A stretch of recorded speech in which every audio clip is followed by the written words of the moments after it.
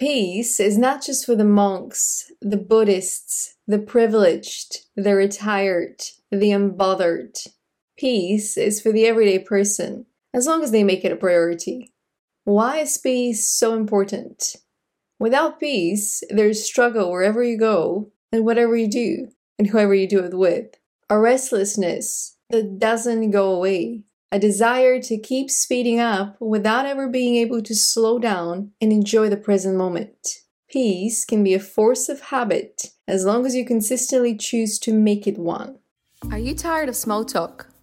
Me too. How do we channel spirit messages? What can angels and demons teach us? What's quantum leaping? How do we shift timelines? Who are the star seeds among us? Are dragons real?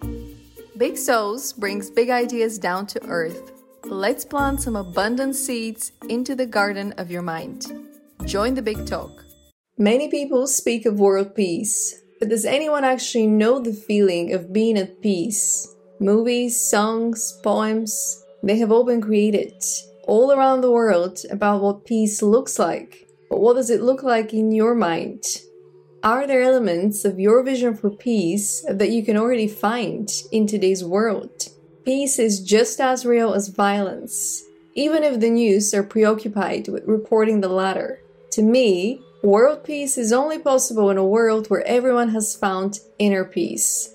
What better way to be at peace with who you are than to love yourself unconditionally every single day as you continue your self-growth journey to becoming even greater? The people whose presence brings you peace are not only people who accept you just as you are, so that you don't have to wear any masks to protect yourself, they are also aligned with the next version of yourself. How come? When you start to constantly disagree and fight with someone, it's a sign that your paths are going in two different directions. The middle ground that once connected you is no longer there, because you're ready for the next level of your evolution. Be mindful of who brings you peace.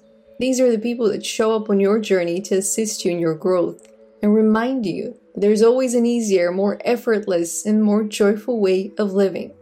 Isn't it strange that so much can be said about violence and so little about peace? This may be the world we live in today. Chaotic, disturbed, corrupted, angry, at war.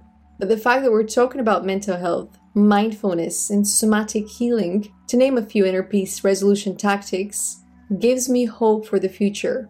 We're taking baby steps towards restoring the sense of calm within and around us. But they're steps in the right direction. And just like a baby tries to find her balance as she stumbles between the walls and the obstacles on the way, so are we. Somewhere between a rock and a hard place. Somewhat stuck in a state of limbo. Yet, we are taking steps in the right direction. We just have to keep walking with one goal in mind, to preserve our inner balance as we lead the way forward to a brighter, more connected world.